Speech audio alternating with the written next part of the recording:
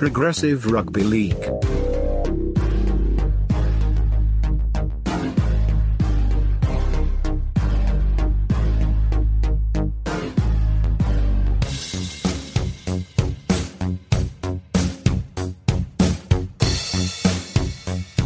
Hey, how you been?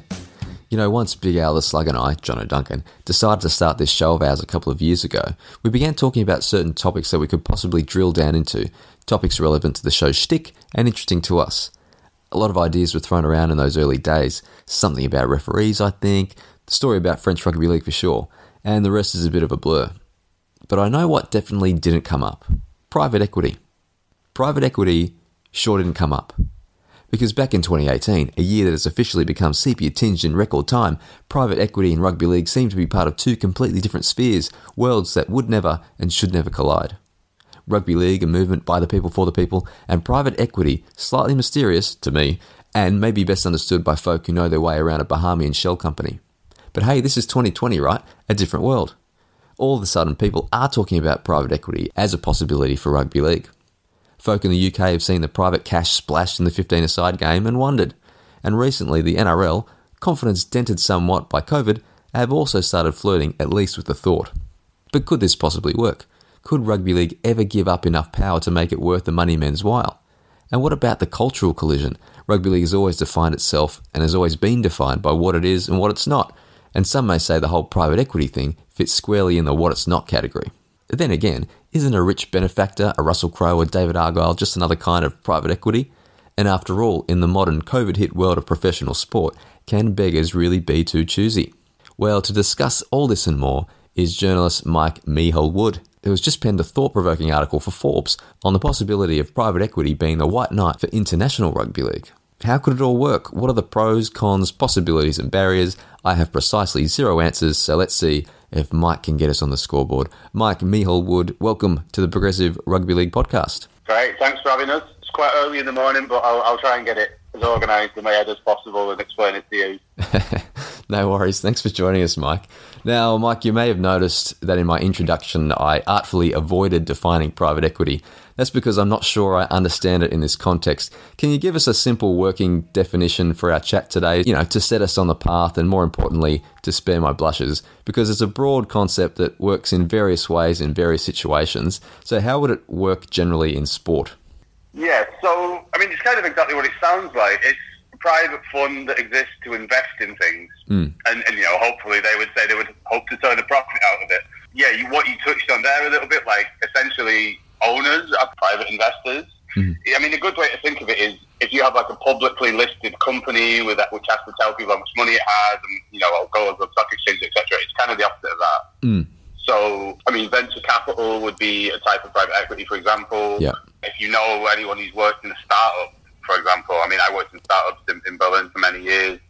The people who come in during investment and financing rounds, which is how startups become proper companies, they're private funds, angel investors or whatever, they're private funds. So if you look at what it means in sport, tended to be sort of bigger funds like, Rothschild, CVC, people like that who are big organisations who can invest a significant amount of money. I think in rugby union it was upwards of £200-300 million.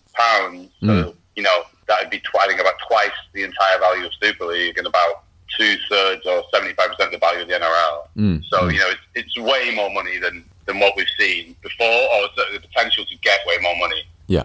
If you look at what a lot of people in British Rugby League would have suggested that the Hearns get involved, well, yeah, private equity makes the Hearns look like market traders. So. Yeah. Okay, well, that gives us some solid ground to work from. So what's in it for the client, such as a sport like rugby league? Give us the private equity sell. What's the ideal scenario and the ideal outcome? Spell it out to me, Mike. Spell it out. So the ideal situation would be that rugby league gets something and obviously the private equity company gets something out of it. So what they would do is they would invest money that they have, which would previously be unavailable to us because we've never had that sort of money. And they would be able to move the game to somewhere it hasn't been before. Now, what that might look like, for example, is that they would invest money in our international game, which currently is not that well funded I mean, certainly not well funded enough, in my opinion. And then we could make that product, which currently is 1% of its potential value, into 50% of its potential value, which would generate loads of money for Rugby League and also generate loads of money for the private equity fund. So they would get their bit. They would be happy with it. Yeah. We would get money, access to funds that we previously haven't been able to generate ourselves. Yeah.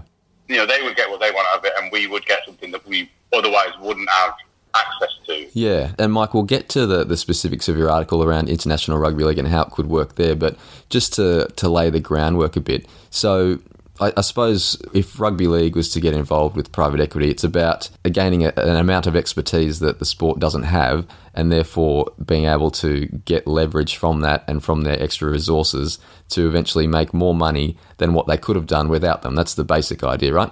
Yeah, I mean, think of it this way, right? If you work in a startup, an internet startup, right, you have this great idea, this is what we want to do, but it's difficult to do the marketing, or it's difficult to get the staff because we haven't got the money yet. So you go through rounds of investment to get people to invest it, and you sell them the idea that this company is currently worth X amount, but you invest this money, and on that investment you'll get 10 times it back or whatever. Yeah. It's not really that alien a concept. It hasn't so much been used in sport that much, but it's really common in almost every other walk of business life. And I think one of the other things is that if you come in, I don't know if you have in Australia, you have the show Dragon's Den. I've seen Dragon's Den, yeah. So somebody goes into the Dragons and pitches them the idea, and then they say, okay, well, I'll invest in that and I'll take you to the next level. Yeah. And one of the things they often say is, and I can give you expertise because you are in a hospitality business and I've worked in hospitality for 40 years. Yeah. That kind of thing. So you might say that there might be, for example, marketing advantages, or there might be structural advantages, or supply chain advantages, or any number of things that these private equity companies have already got expertise in, or already have companies that do that in their portfolio. Mm-hmm. That Rugby League, this concept of Rugby League doesn't otherwise have, or hasn't previously had, that they might get access to. So there's money for one, and then there's also expertise that we could tap into that we're currently not tapping into.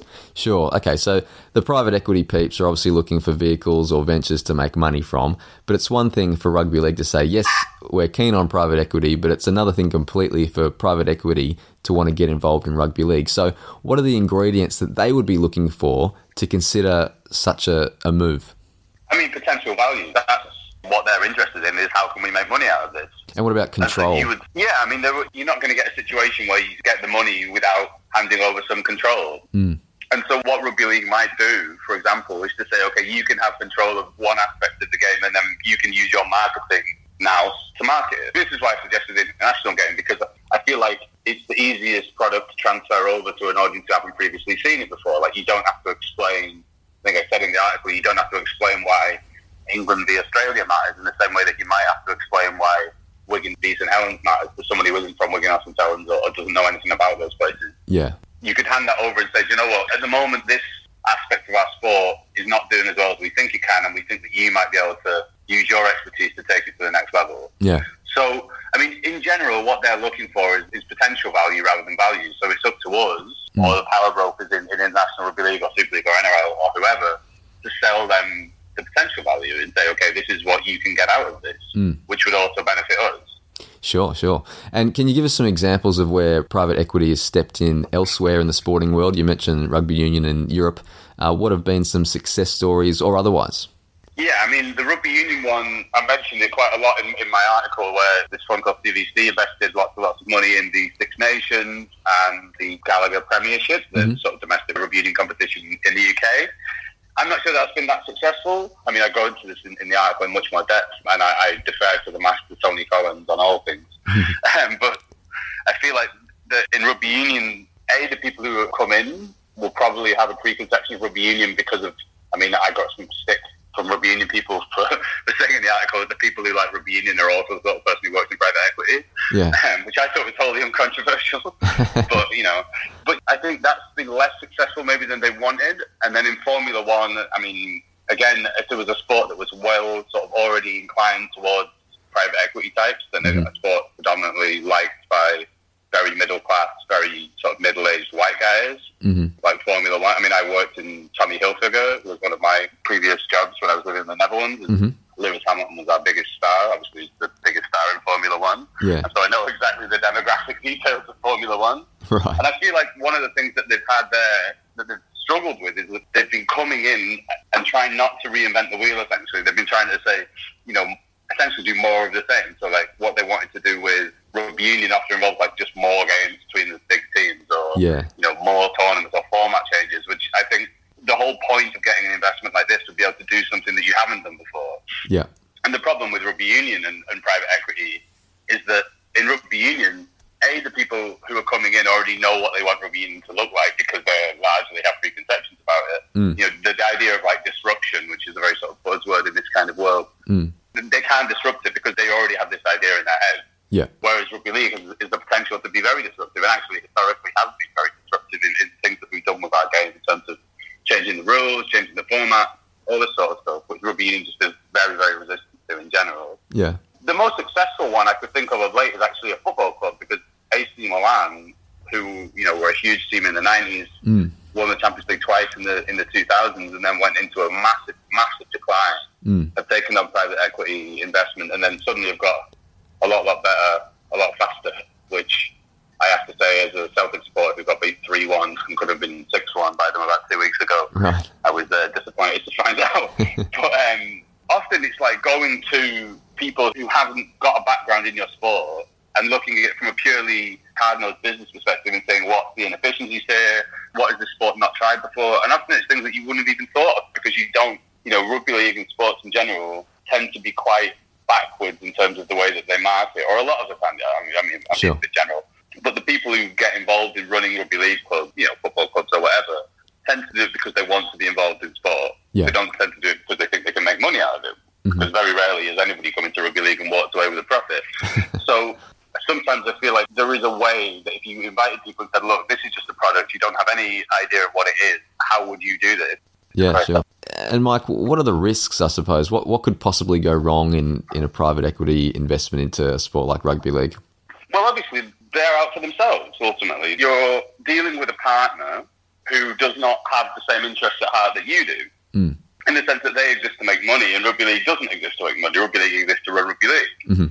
So, but I feel like that's true with every partner that you step into. That's true with Sky, for example, who bankroll rugby league in the UK for many, many years. Sure. Or Rupert Murdoch, obviously, in Australia as well. Like, they don't ultimately care about rugby league. They care about making a profit. So, obviously, you're going to have this conflict about how much do you give them for the price. You don't want to sort of, as some people suggested with the Matchroom Sport turn kind of a thing, like, just give them the Magic Weekend or just give them the Challenge Cup, whatever. Like, I don't think that's a good way to do it. You need to work out what it is that you want to achieve from this partnership, what they want to achieve from this partnership, and come together and make a business deal.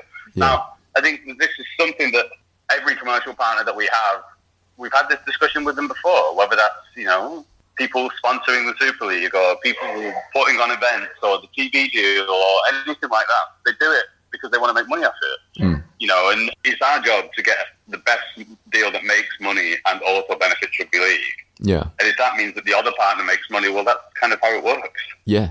I suppose the one distinction between a private equity firm and maybe a private benefactor or even a Sky or a Fox in Australia is that the difference in emotional investment, like obviously a private investor like a Russell Crowe has a deep emotional investment.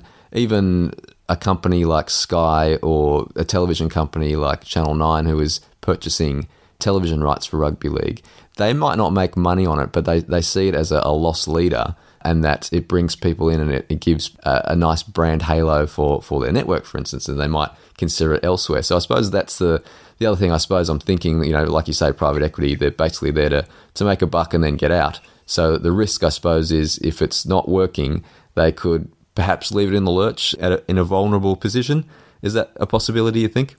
Yeah, but I feel, again, that's the potentiality with any partner. You look at how many times Super League, for example, hasn't had a sponsor, or you look at the TV deal that they're going into next year, the discussions where Sky could just leave them hanging after 20-odd years. Sure. So, I feel like that's always there. That's true in any business arrangement, is that they run their course, and eventually one of the partners goes, you know what, this isn't for us anymore, and then you've got to have a contingency plan at all times. Like, the idea that Super League or the NRL aren't thinking of what to do after their TV deal is ridiculous. They'll have a working group of people who are thinking of that, and if they don't, then they're negligent. They should do. So. Yeah.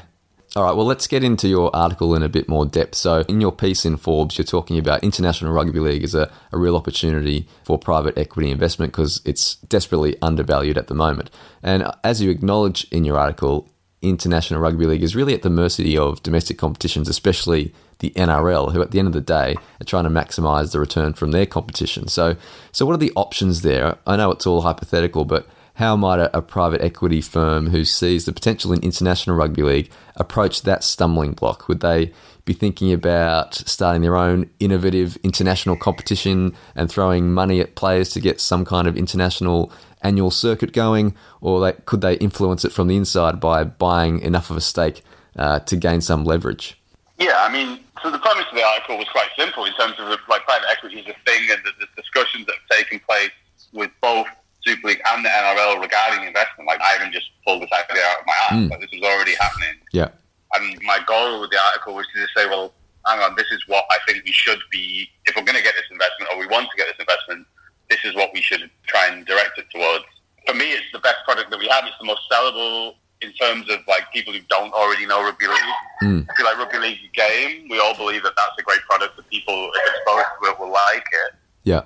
And I feel like the problems that you have with Super League and the NRL is that they're quite intensely parochial, whereas International Rugby League is the opposite of that. I mean, it's international. And also, it is the peak of the game. You're going to get the best players on the field at the same time. So I feel like that was the best place for investment. And currently, what I would say the biggest stumbling block to investment in the international game is the NRL, because the NRL at the moment don't think it's in their interest to prioritise the international game, which, I mean, I think is intensely parochial. But on the other hand, they pay exorbitant amounts to players, and they don't want to get their players injured playing for Tonga against Samoa when they could get injured playing for Penrith against Parramatta. Yeah. So I think the NRL thinks that it is, and I've written this before, not in this article, but in a previous article, the NRL thinks that it's the NFL or the NBA, and it's the leader of everything, and it's the only brand that matters, when clearly it isn't, unless you happen to live in a very specific part of Australia.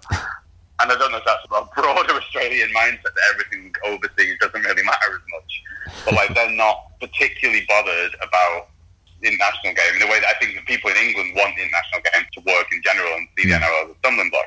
So if you could convince the Australians essentially to take on the international game and give it priority, well, the best way to do that is to make it financially viable for them. Because at the moment they make more money, out of Penrith against Parramatta than they do out of England against Australia. Yeah. And that's the argument that the people who run NRL clubs, the NRL, the league, and also the people who own the club and ultimately employ the players, that's what the argument that they will be receptive to. So put it this way, right? I think that most of the NRL clubs wouldn't let State of Origin happen if they didn't think it was financially viable, because it's another way that their players get injured and that they could potentially lose money. The difference is that people believe in State of Origin, everybody watches it, and it's a huge financial success. Well, to me, the challenge is, how do you make International Rugby League one above State of Origin? And the way that we could do that is through financial investment. Yeah. And doing something with it that we haven't done before.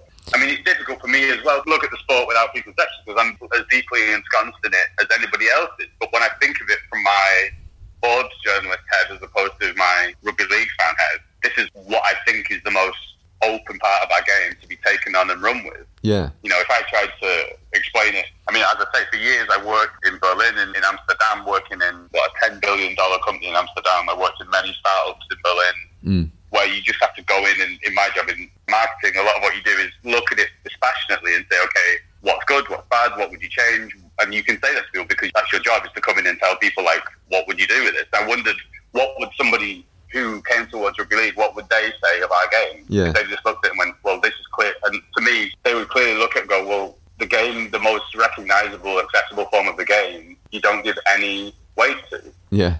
In terms of the international. And I feel like the numbers back this up as well. If you look at when International Rugby League gets onto the TV in the UK, it outranks almost every other form, it way outranks the Challenge Cup, for example. Yeah. And particularly, it gets the best ratings among the ABC One demographic, which is exactly what advertisers want. So if you watch Rugby League in the UK, and you look at, they interview the coach, and behind him it says Mushy P. Yeah. Well, Mushy P is being advertised to a demographic that doesn't have that much money.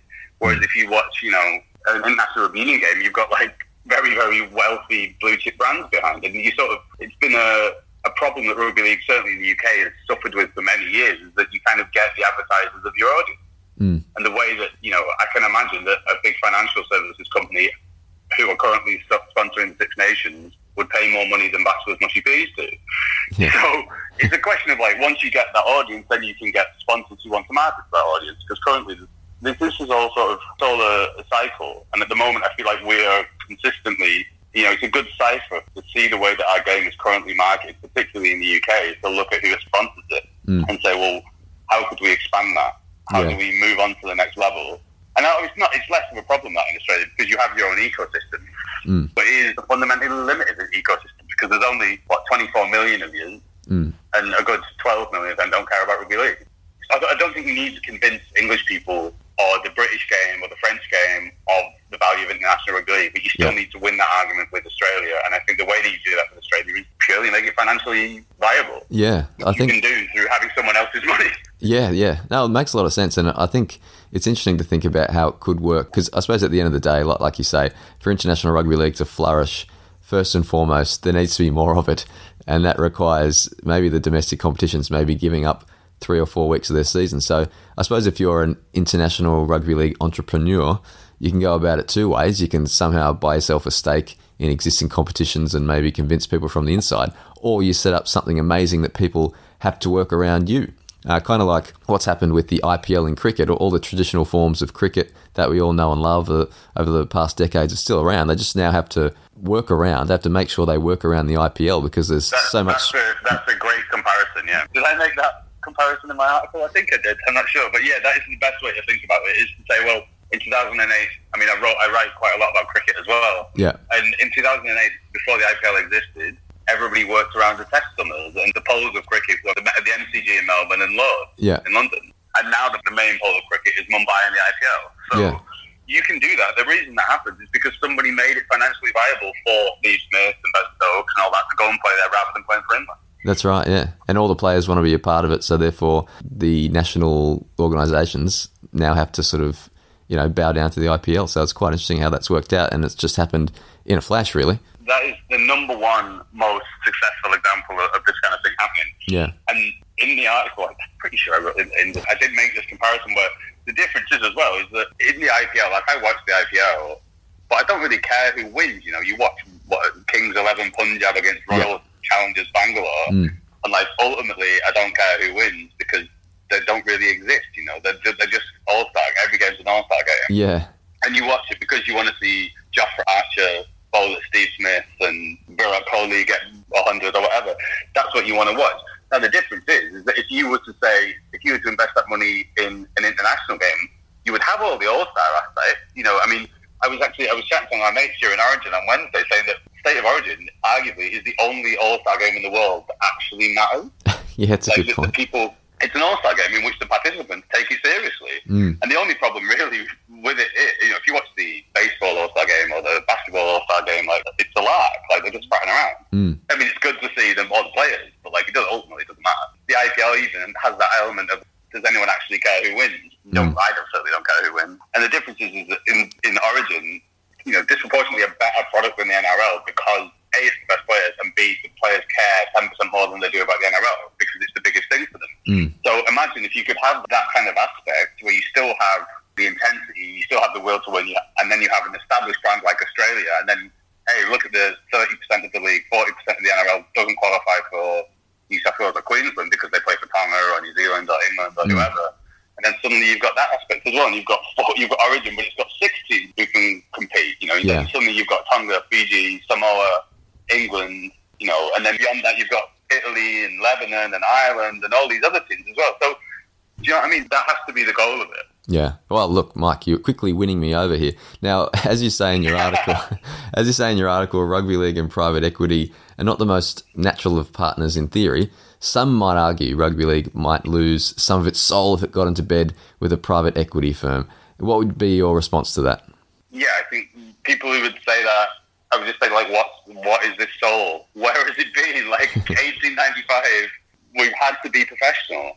Rugby league was always a commercial enterprise because the second that you decided you wanted to pay players, then you had to charge entrance, then you had to develop a commercial enterprise that went alongside the guys on the field. Otherwise, you wouldn't have been able to pay them. So, I mean, as I said to you off air before, unless you happen to support Rochdale Hornets, as far as I know, the only cooperative-run rugby league club in the world, you support a commercial enterprise that is attempting to gain an advantage through commercial stuff. Yeah. I mean, I would say, well, when Maurice Lindsay invested a load of money to Wigan in the early 90s and made them the dominant team, like, was he killing the soul of the game? Yeah. Like, when Super League was founded, did that kill the soul of the game? Like, that was a huge investment, outside investment in the game. I mean, I feel like, in general, the sort of narrative you find, particularly on, maybe it's just social media, but, like, you find on rugby league people is that somehow the pure pre-Super League world was brilliant and, you know, Newtown Jets and North Sydney Bears and Keighley Cougars and Featherstone, whatever. And it's like, yeah, that was great. Like, I remember that time. I'm old enough to remember that. But, like, I also remember that going to watch Bradford Bulls when they were the world champions, they didn't have women's toilets. Like, in the whole fucking stadium. Or, like, if you wanted to go to the toilet at Bradford Bulls, it was a wall behind another wall. Yeah. And this isn't just me saying, well, get with the program. But, like, there was a time before investment in rugby league in which you can go and look up the attendances. They were far less. This idea that, like, oh, you know, we had great stars in the 80s with Ellery Hanley and whatever. And, yeah, we did. But you go and look at the number of people in the grounds. Go and look at the number of games on television. Go and look at the number of people who watch those games on television. It was just way lower. Like, way lower. Yeah, it's funny, Mike. People have a very romantic notion of sport and sporting clubs. But in reality, especially if you look at the top line sports in the world, you're really supporting a capitalist enterprise. You know, if you're a Liverpool supporter, you know, there's 90 minutes of football a week, but around that, you're cheering on, you know, transfer deals, sponsorship deals, you know, business decisions. You spend most of your time thinking and talking about business decisions, and the sports becomes a bit of a sideshow. So, yeah, you're right. I mean, that's a great example, incidentally, because what I was suggesting about the outside investment bringing in expertise, like Liverpool brought in expertise from baseball, which totally revolutionised the way that they did their recruitment, for example. So they suddenly had a much better recruitment team because they used a style of recruitment which came from a completely different sport.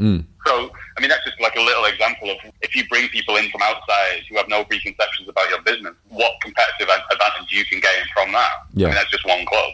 Yeah, absolutely. Now, Mike, I know your article focuses on private equity to boost international rugby league, but there has, as we said, also been chatter about Super League getting into bed with private equity. It's an interesting hypothetical to think about what the Toronto Wolfpack decision that happened earlier in the week, where Toronto were effectively kicked out of Super League, what it would have been if private investors were involved in Super League right now and were involved in that decision-making instead of the rival Super League clubs making that decision. Do you have thoughts on that? Well, I mean, it could have solved the big problem, which is that Toronto didn't have any money, or certainly couldn't prove that they had any money. So I've not seen really anywhere anything that suggests, like, that's given me a satisfactory reasoning to think that anybody knew how Toronto Wolfpack was going to be paid for, and ultimately that's why they're not in Super League. It's because, you know, they already couldn't pay their players this year, and nobody thought they could pay them next year. And Super League already had that from Bradford Bulls, the Crusaders, the Widnes, and on and on and on.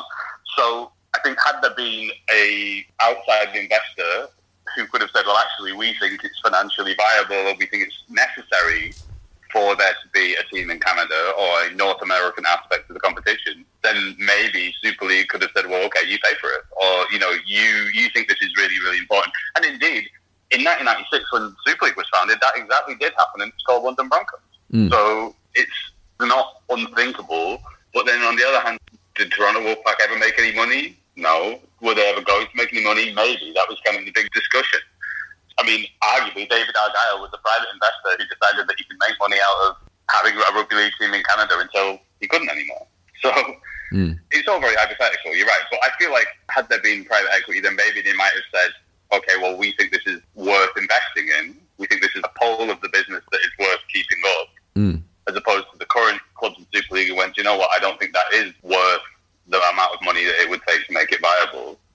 So that would have been the discussion. But ultimately, like, it's hard for those of us who believe in rugby league expansion, as I do, as I know used to say, well, you know, we all wanted Toronto to stay in the league, but ultimately, like, none of us have to pay for that. Somebody has to pay the wages of the players. Somebody has to pay the travel. Somebody has to pay all of this stuff. And Super League didn't think that the guy who wanted to take them over could pay it. And he didn't do enough to convince them that he could. And I think that's the simple argument. You know, I think Super League, or certainly the RFL, would have loved for them to have been a viable concern. Like, I don't think it was parochialism that kept them out. I think it was, like, hard-nosed So it's pretty simple argument as far as I was concerned. Yeah, I mean, I suppose in a way the decision shines a light on, to steal a Curb Your Enthusiasm line, just the big bowl of wrong that is the UK Rugby League setup. I mean, I would think that a private investor would look at how it's all set up and shake their head. You've got the RFL, the governing body, who made the decision to let Toronto in the first place 5 years ago or so. And then a couple of years ago, Super League clubs split from the RFL, which obviously brings in more administration to the game and costs. But more importantly, in this case, a totally different attitude to the idea of Toronto. So now you've got that dynamic, and instead of a somewhat independent body making decisions on the direction of the competition, you've got the other clubs making decisions on the direction of the competition. And I suppose, as the saying goes, in the race of life, always back self-interest. So I think in that case, it's no real surprise, that a special investigation instigated by Elston into the viability of Toronto might have been skewed. And from my perspective, no surprise that the start line, the finish line, the goalposts set for Toronto seem to have been shifted and were completely different to what they would have been for the English clubs. And I suppose it comes back to what you're saying, in that the way it's set up, it's all set up every man for himself kind of thing. Whereas if it was a centralised independent body looking after the game, they could make an informed decision objectively and decide, yes, we think it can work in the long term. Because obviously Toronto's just started, and to make the decision based on what they've done so far is a bit harsh, because it's a business that's just been set up. And they literally just got into Super League, and they literally were about to try to make a bit of cash from bringing Sonny Bill over to Canada, and hopefully that investment would pay off somewhat. So yeah, to me, it just highlights what's wrong with the setup of the game. Because I mean, in reality, expansion teams, I think you probably mentioned in your article, they require a lot of money and tender love and care to make right, and from the central governing body. And if that doesn't happen, I mean, you look at what the AFL do. They pump in millions of dollars over decades to make sure an expansion team's going to work. So Toronto Wolfpack were really up against it, I think, the way the whole thing is set up. So that sort of denies what the Wolfpack's business model was, though. Because the Wolfpack's business model, like the AFL, for example, do it as a coordinated thing that we are going to expand into the Gold Coast, or we are going to expand into Brisbane. Yeah. Whereas Toronto Wolfpack's gambit was, we are a self-funding entity. We are bringing expansion to you. And Super League, it was very easy to say, well, as long as you're paying for it, go for it, knock yourselves out. We're happy to have you, and we're happy to work with you. But then, as has been proven, it was a bit of a house of cards. Like, they didn't make that money back, and they didn't have the money to keep it going. So I could set up a team in Amsterdam or whatever and say, well, I'm going to plow money into this until the money runs out. So when the money runs out, are all the other Super League clubs meant to pay for that now? Because this is the thing, right? I think with Toronto, there's this idea that it was somehow a self-interest of the clubs, as if the club's self-interest was, staying in Super League, when actually the club's self-interest is in making themselves as businesses that work, right? The only way that Toronto could have been made to work was if all the other clubs were willing to massively fund it, to lose money essentially over a long period of time to make Toronto viable. Somebody had to pay for that. Now, Toronto clearly couldn't pay for it themselves. Carlo, the investor, he didn't seem to be able to prove to anybody that he could pay for it. So you're then asking 11 other businesses to take on an enormous external debt for something which may or may not work, and they clearly didn't think it was viable. I don't think it was, Wakefield going, well, that's one less team, that we're going to have to be so as to keep our Super League status. I don't think that was it. I think it was, don't take on an extra X amount of money. I mean, you're asking straight away for clubs like Wakefield or Huddersfield or Salford, who already, Salford don't pay the cap, for example, Wakefield don't pay up to the cap. And then you're saying, well, Toronto, who didn't get any of the distribution from Super League, part of their deal to come back into Super League was that they would start to get a distribution deal. You're already asking them, teams who are getting a 1 of 11 split to make that 1 of 12 at a time when they've had less money than they've had in years and years and years. So I just don't see, on a purely business perspective, like the heart says one thing, which is that I want the game to expand and I want the game to be seen and played in as many different places as possible. But the head just says, well, who's paying for it?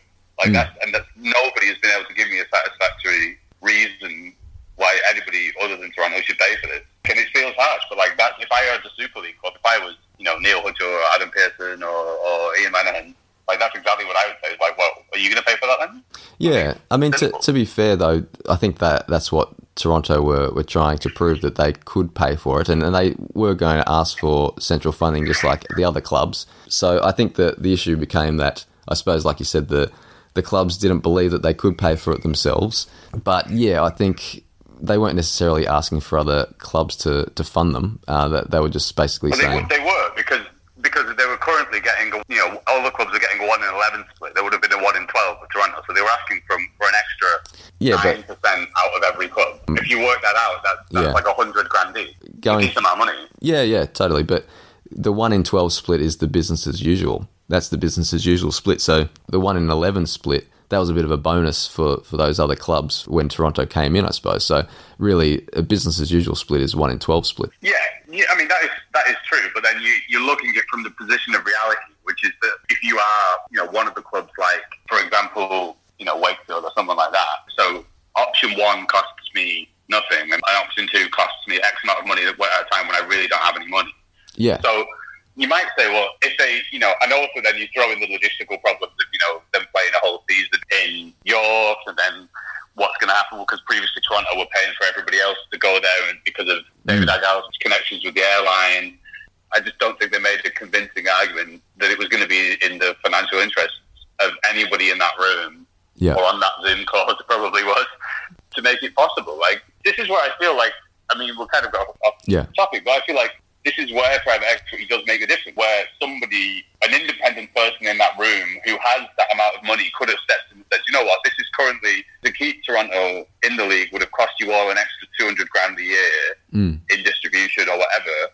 They could have said, you know what, we'll cover that because we think this is viable. Now, that's something that we don't have. And as long as we're in a situation where it's 11 paupers in a room talking about whether they let a 12th pauper in, like, that's going to be the issue. Yeah, exactly. And if you look at, I mean, you know this more than me, but I'm pretty sure that when the Melbourne Storm joined the NRL, there was this system in place where they said, you know what, we are going to back this up for X amount of years until it becomes viable. Yeah, I think News Limited had a big stake in it and propped them up for a while, Well, so that is essentially an outside investor saying, we think this is a more viable competition if it has a Melbourne team in it, which is totally true. And I think the Rugby League, in their defence, have done this for many years. Like, they thought it was a better team with Crusaders, and they thought it was a better team with London in it. Yeah. So that it's not as if they haven't put their money where their mouth is, and they've been burnt plenty of times.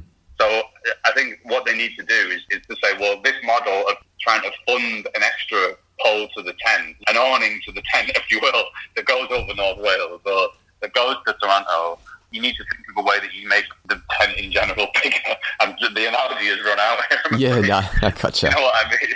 Yeah. No, I mean, you make a lot of good points there. I think it's a really interesting discussion. I suppose there's a lot of emotion involved as well. I suppose one last point on the Toronto thing, and I know we have gone off topic a bit, but I can understand the resentment of some of the clubs if Toronto had abandoned a normal season, but they abandoned it directly because of COVID. The very same thing that has so affected every club, and it has every club struggling financially, even with government assistance and furlough assistance that Wolfpack hadn't had access to. So, yeah, I mean, punish them if they abandon a normal season, but in the end of the day, that they abandoned what has really become a shadow of a season. So surely the punishment and the penance should take that into account, is what I'm trying to say, because, the punishment, if you abandon a normal season, okay, you're one of our members, but you've really let us down, so we may or may not let you back in. But in this case, they've abandoned really, like I say, a shadow of a season. So should the punishment and penance be the same thing where the other clubs are like, oh, we may or may not let you back in, when they were already in there and they'd been accepted the year before? And there were obviously some outside factors, because, David Argyle was a bit farcical, but it would have still been going one way or another without COVID. I mean, I think you're thinking about it the wrong way around. Like, COVID happened. COVID has happened. Yeah. The Toronto situation has happened. The question wasn't, do we punish them for it? It's how do we keep it going? And there's no way of keeping it going. It's not like Super League has gone to get the big stick out and say, well, cast the out of Rugby League. It's saying, okay, well, how can this be a viable concern going forwards from now under the circumstances we're in? Because whilst it looks like they're being punished, I would say it's less of they are being actively punished as in they're impossible to be saved. Like, somebody has to pay for that. It doesn't matter that there was unfortunate circumstances in terms of COVID that meant that they're in the situation they're in. The question is now, going forward, who pays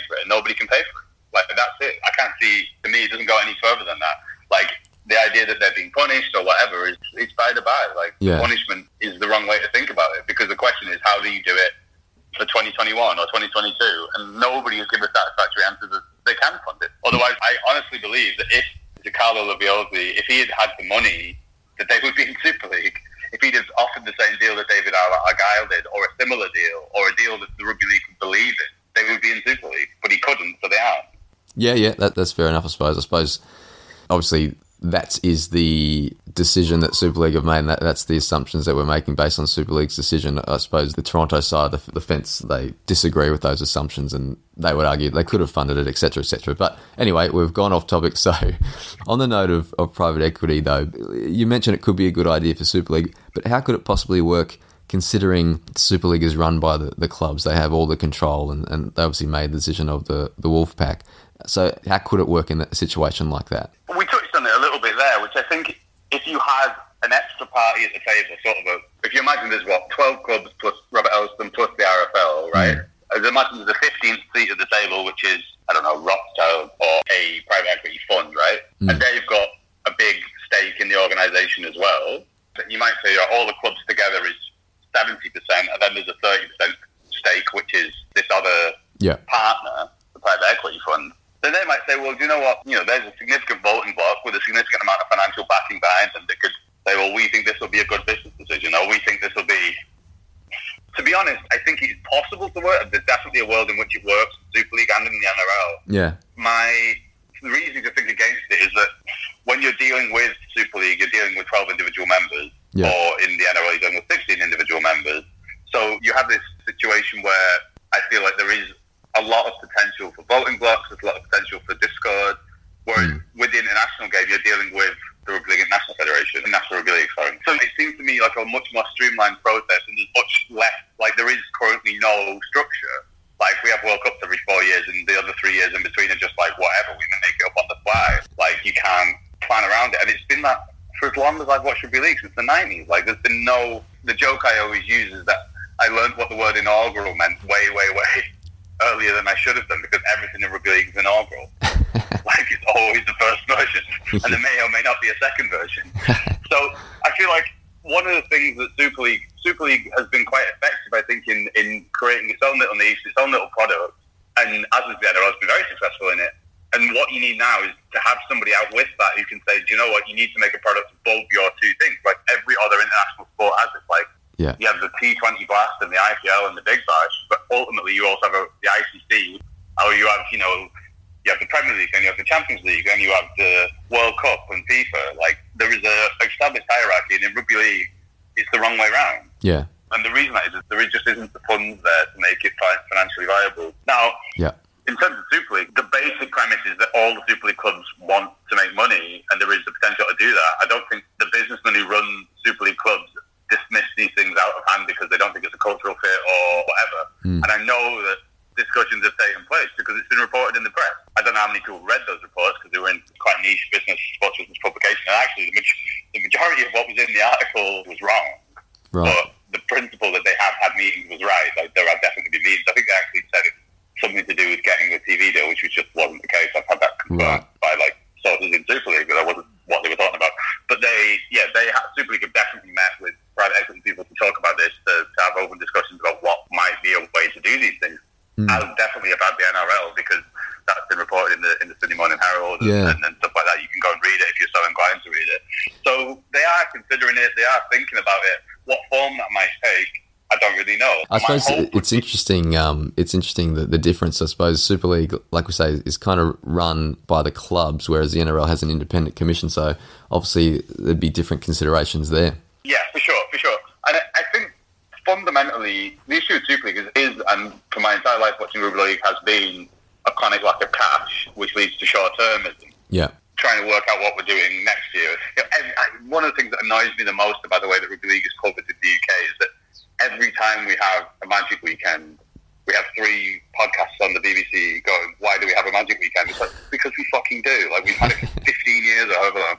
Every time we have the Challenge Cup, you have Dave Wood getting John Wilkin on to go, the Challenge Cup's lost its glamour, hasn't it? It's like, well, of course it has, because you keep fucking saying it. Like, tell people it's good, and the product is good, and you keep telling them it's shit.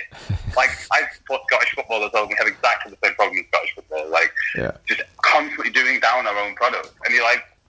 you tell people this is shit, they'll think it's shit. Like, and the NRL, God love it, tells you it's the greatest thing in the world all the time, even when it's not. Like, Andrew Voss, God love that man. Everything is the greatest thing he's ever seen. Whereas I don't know, maybe I just have this particular hatred of the way that the BBC are great on rugby league. I love the rugby league coverage, but some of the stuff that's aimed at rugby league people is so insular and parochial. I hate it. The part of me that works in, that comes from a marketing background is just like, stop telling people your product is shit.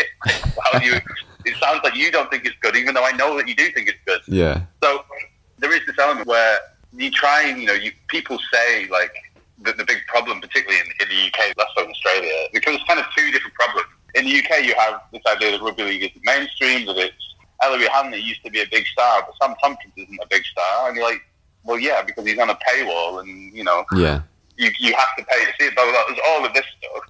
And then in Australia, you have this problem that everyone's a huge star and you've got such saturation in the market that everyone thinks we're doing great. Well, yeah, but you're doing great in a market of, 15 million people? Whereas you could be doing great on a market of, if you factor in even just the people who live in the east of Australia and the north of England, you've suddenly doubled the amount of people, and then suddenly you've got a product that people outside of that might also want to watch. And I feel like Australia, maybe it's because it's so far away, or maybe it's because, you have such a good product internally. The best that people can think of is like, why don't we put a team in Perth? And you think, well, yeah, but it's all going to be on the wrong time zone. All the people who might potentially want to invest in this or watch it or expand your audience, like people who watch the IPL don't have to live in India. The people who watch the NBA don't have to live in America. But at the moment, the NRL clearly only wants people to watch it who live in Australia or on an Australian time zone, which is frankly not that many people compared to people who live in, if you live in America. I wrote an article that the NRL shared and thought was great about, like, Americans. This is why the NRL should be your next favourite sport when it restarted in May after lockdown. And then you think, well, yeah, but it's on at 2 a.m. in Los Angeles, or it's on at 6 a.m. in New York. Like, it's not that viable. Yeah. Whereas the plan of, like, when England played New Zealand in Denver and play it on that time zone for an audience there, like, okay, right, I don't think that was a particularly successful iteration of that. But imagine if you could set up that structure. Like, I'll give you an example. The Caribbean Premier League is, a high-quality competition, right? The West Indies are the best T20 nation in the world. Their depth in T20 is huge. They started playing games in the Caribbean Premier League at 10:30 in the morning so that people in India could watch it, because they knew that people in India would watch it. Because they presented it, so this is a great product. It's going to be really entertaining cricket. So let's make it as accessible as possible for the people who have the money, who have the TV eyeballs, the advertising, blah, blah, blah, blah, blah, to do this. And they got record ratings doing that. Yeah.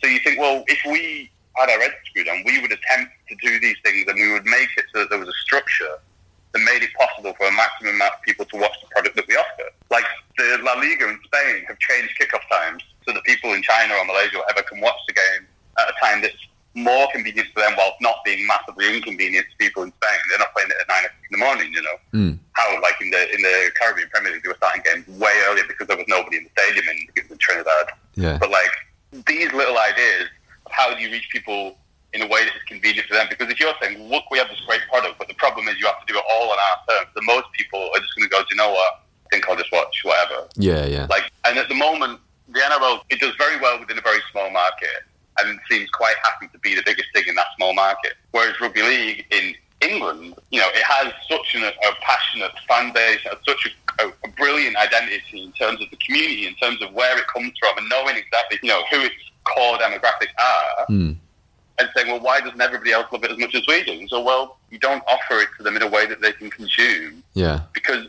which I feel like in British Rugby League terms is often not their fault, because it is not a rich game. It's not a part of the world that has any money. I mean, God knows I'm from Rochdale, which is one of the most deprived towns in the UK. Yeah. So if you had someone else's money and you said, look, this is the potential, and you sold them on that, as they sell people on, the great story of how Marwan Kukash got into Rugby League because Nigel was sat next to him on a plane. Right. So yeah. If you could get into that conversation, then you could potentially make that sale, and then suddenly the potential to go on and reach that audience is there, and it's been done before. Like you mentioned yourself, the IPL is the classic example of this, where enough people thought it was financially viable. Now, obviously, that's a much bigger potential audience in terms of just how many people there are in India. But like one of the key things that I wrote in my article, it's a good place to finish, is that CBC invested 200 to 300 million pounds in rugby union to get like 20% of the Guinness Premiership. Like, the entire revenue of Super League is less than that. Like, the whole of Super League and the NRL together, I think, is like 500, 600 million pounds. If you were a private equity fund, that's nothing. Like, absolutely, it's like a small investment. So, like, you can make that sale to somebody quite easily and say, look, this is the potential next best thing. Yeah. And it wouldn't cost them, in terms of what they usually invest in major things, it wouldn't cost them that much money. Like 100 million quid. Yeah. So 1/3 of what they invest in rugby union would transform into National Rugby League. Yeah. Like, absolutely transform it. Absolutely. Make it so that Australia had to play New Zealand 2 times a year, or maybe so that they had to play, you know, a Tri-Nations every year, or they had to be a tour, or that, whatever. You know, and then you could go, once you've got that structure, you could then go and sell that. You could go and say, okay, BBC, okay, Fox. I mean, the line I used in the article is the idea that the great stumbling block for many years was that the NRL, that as soon as the grand final ends, everybody's going to turn off and start watching cricket. Like, you were going to see in 2 weeks, if New South Wales wins on Wednesday, then we're going to have a decider at Lang Park. I'm sure everyone in Sydney is going to go, oh, sorry, the Sheffield Shield's on. I don't watch rugby league after October the 12th or whatever. Yeah. Like, it's bullshit. If they've never been presented a product that was worth watching, that was sold to them as something that you should watch that was better than what you usually get to watch. Yeah, I mean, absolutely. The international game, it seems like it is the perfect vehicle for an investment. It's undervalued, it's pretty easy entry, and the potential is pretty large to leverage off the existing competitions and work together with them. It could really work. I totally agree with you. So Mike, before we finish up, we're running out of time, but getting rugby league into the pages of Forbes, an American business publication, you know, that shows the sort of creativity, innovation and entrepreneurial spirit that rugby league needs. Because I'll be honest, before reading your articles a year or so ago, Forbes was basically the last publication I would have expected to see rugby league content in. So how have you sold this one in, if I may?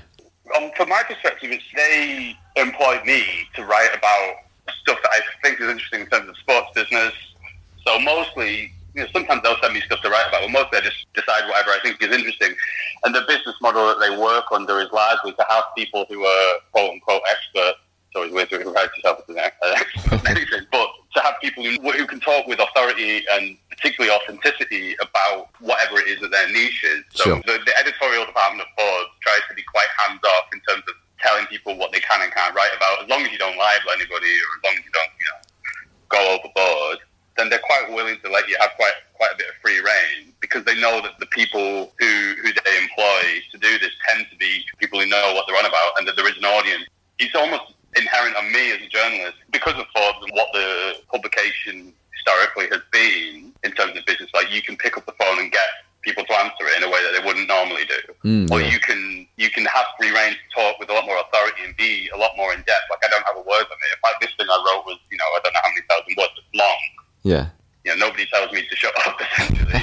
So you can write about whatever you want. So in my case, obviously, that's rugby league. So that's my big passion. But I also write about Scottish football, which is like my other big passion. Yeah. Or even like when I was living in Amsterdam, I was part of the team that was writing about the experience of having coronavirus in Amsterdam, because I was the main person they had in Amsterdam. So they're very hands-off in terms of empowering the people that they employ to say, you know, we employed you for a reason, go off and write about whatever it is that you think is the most interesting and what you think there's an audience for. So a lot of what I write is quite niche, because, you know, maybe that's just me.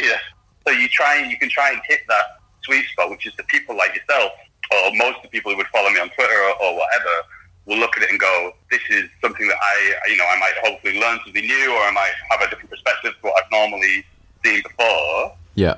But also, it still can be mass market. Like, people can read it and go, oh, this is, you know, you don't have to know everything about rugby league. Yeah. In the same way that you would if you wrote for, you know, Rugby League Express or Total RL or something like that. You're dealing with an audience of people who already like rugby league. Yeah, yeah. So what I try and do is try and reach like a middle ground between being accessible to people who don't know anything, but also people who know everything there is to know about rugby league. People who know far more about it than I do can read that and go, oh, this is interesting. And Forbes are great, because they're very hands-off on it. They just go, do you know what? You know about this. We employed you to know about this. Go off and do what you want. Yeah. Unless you libel somebody, then we're happy to publish it. No, well, I think you've tread that line beautifully. I think in the articles that I've read, especially in this latest one on private equity for international rugby league. So yeah, whichever way you cut it, it's very interesting food for thought. Mike, we're out of time, but I want to thank you for a very interesting article, and thanks for flying the rugby league flag with the business crew, and thanks for joining the Progressive Rugby League podcast. Anytime, mate, anytime.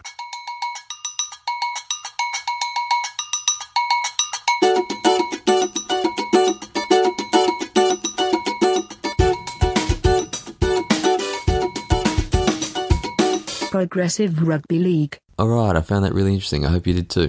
That's about all we have time for today, ladies and gentlemen. Thanks again for joining us. If you want to get in touch, feel free to do so via Twitter or at progressiverl@outlook.com.